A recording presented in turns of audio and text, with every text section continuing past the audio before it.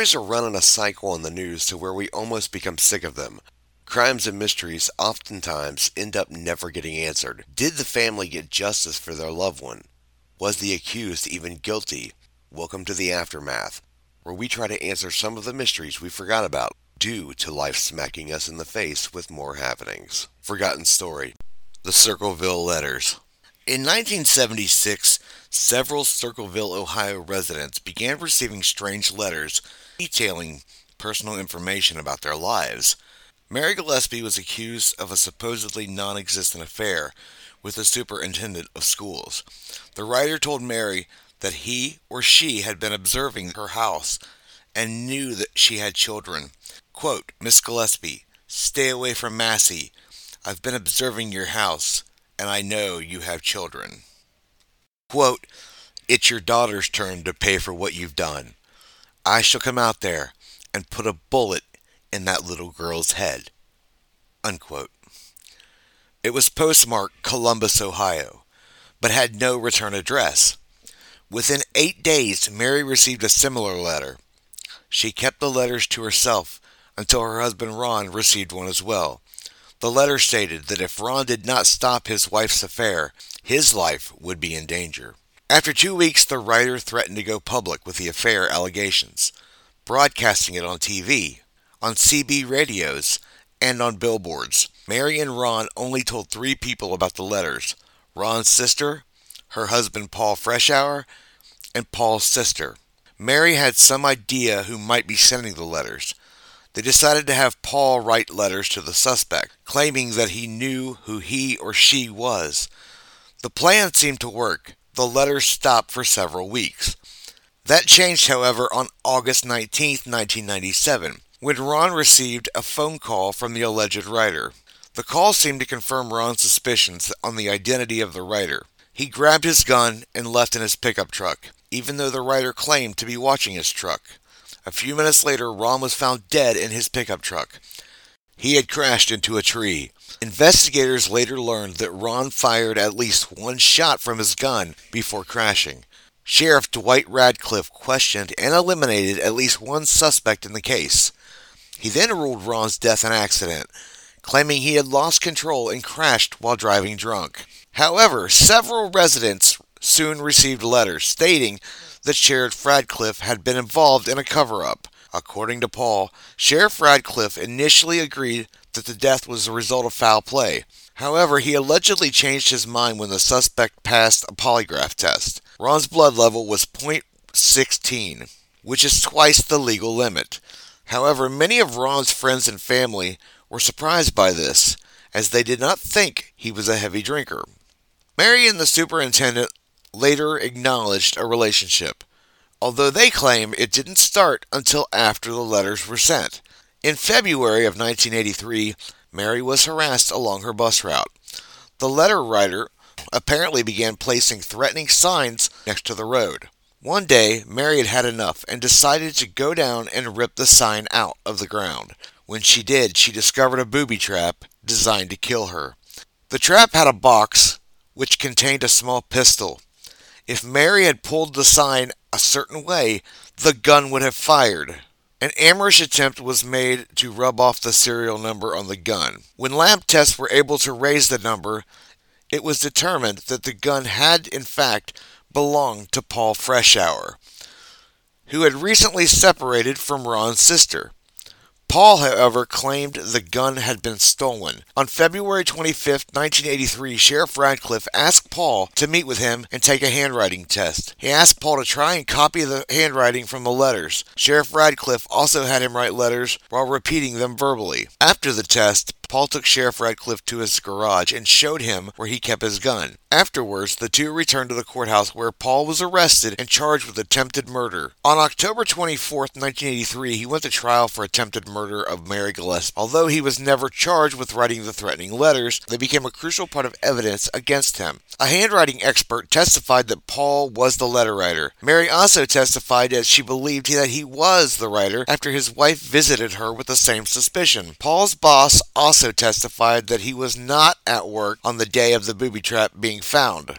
Paul had an alibi for most of the day. However, he never took the stand in his own defense, proclaiming his innocence, and he was convicted and given 7 to 24 years in prison. While there, he himself received letters from the writer. Determined to keep him there, others still received letters, postmarked from Columbus, even though he was in a prison in Lima, Ohio, even though he was in solitary confinement. Letters kept coming. In December 1990, Paul became eligible for parole. He was denied parole due to the letters, even though there was no way to prove that he was sending them. In May 1994, Paul was finally paroled. He continues to maintain his innocence. However, the author of the letters has never been revealed. Journalist Martin Yant has investigated the story and found another possible suspect that could be the writer. He also discovered that 20 minutes before Mary found the booby trap, another bus driver on Mary's route had seen a suspicious man standing next to a yellow El Camino. The man was the same spot where the trap would later be found. Yant found that the possible suspect's brother owned the same type of car. The description does not match Paul, and he had a solid alibi at the specific time. When Unsolved Mysteries was filming the story, they received a postcard, apparently from the letter writer, and it read, "Forget Circleville, Ohio. Do nothing. Hurt Sheriff Radcliffe. If you come to Ohio, you El Sickos will pay. The Circleville Writer." The original air date for this episode was November 11th, 1994. Sheriff Dwight Radcliffe and Mary Gillespie declined to be interviewed for the story. Although not mentioned in this segment, Paul allegedly admitted to Sheriff Radcliffe that he had written between 40 and 50 of the Circleville letters. However, the Circleville Writer did write a postcard to Unsolved Mysteries. Since this case has been broadcast, however, Paul Freshour, who maintained a blog for several years, passed away in 2012, never knowing the identity of the Circleville writer. However, recent information uncovered by Martin Yant and others suggested there were at least 3 letter writers involved in the case, none of whom were Paul. One was believed to be the son of the superintendent, whom Mary had the affair with. The second was believed to be a co-worker who was infatuated with Mary. The third was to be Paul's ex-wife, Ron Gillespie's sister. It's believed the ex-wife's boyfriend was the man seen next to the El Camino on the day the booby trap was discovered. One of her relatives had owned that type of car at the time. Despite the evidence, police still maintained that Paul was the Circleville writer. The case was eventually parodied in the series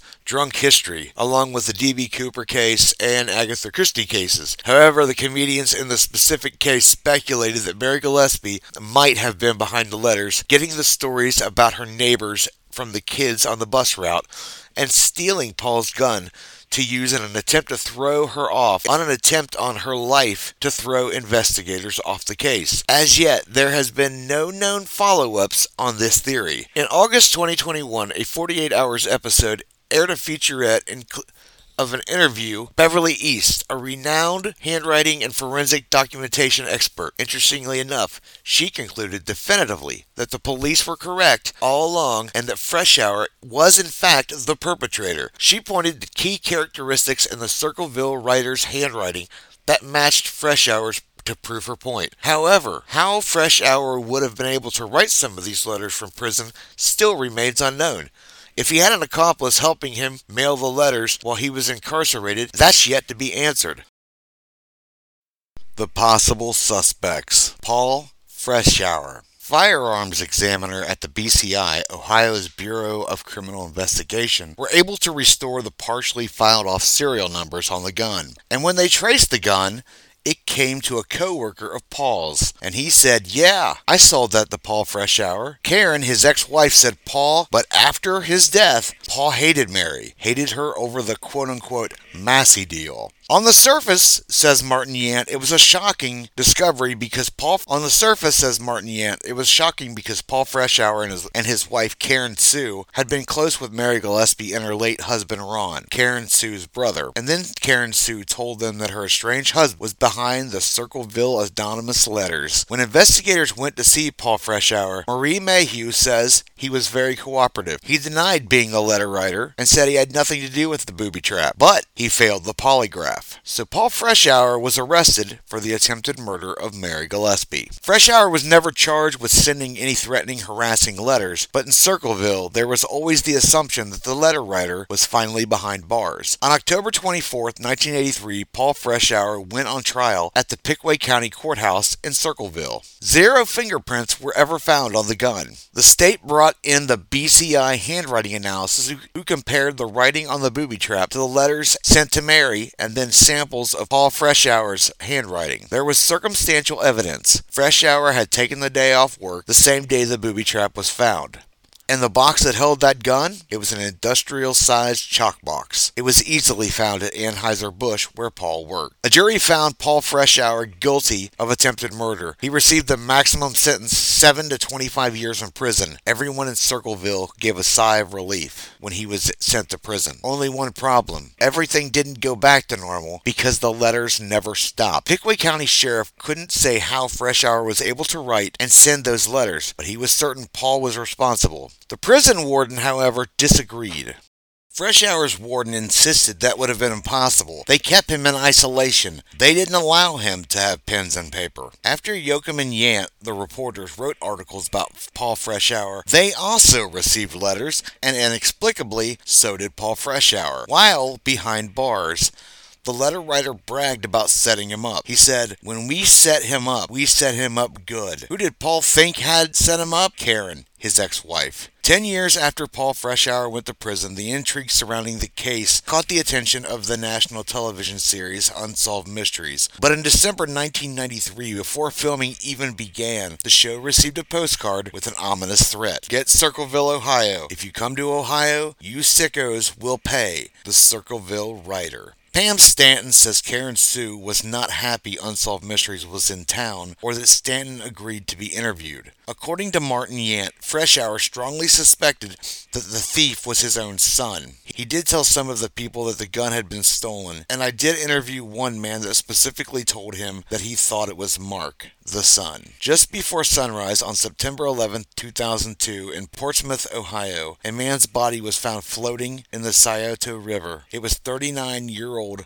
Mark Freshour. He had shot himself. His mother, Karen Sue, later told police her son had suffered for years of depression. Paul Freshour died June 28, 2012 at the age of 70, still fighting to prove his innocence. Instead, what's left behind is an unfinished portrait. Was Paul Freshour the successful, loving family man he appeared to be, or was he a cruel, even dangerous criminal mastermind? No one has ever been charged with the writings in the Circleville Letters, but the Pickaway County Sheriff's Office says the case is closed. Special thanks to Whatever Remains podcast, CBS News, Unsolved Mysteries, and the Unsolved Mystery Wikipedia. Will the case of the Circleville Letters ever truly be solved, or will it remain a mystery? For The Aftermath, I'm Daniel Hudson.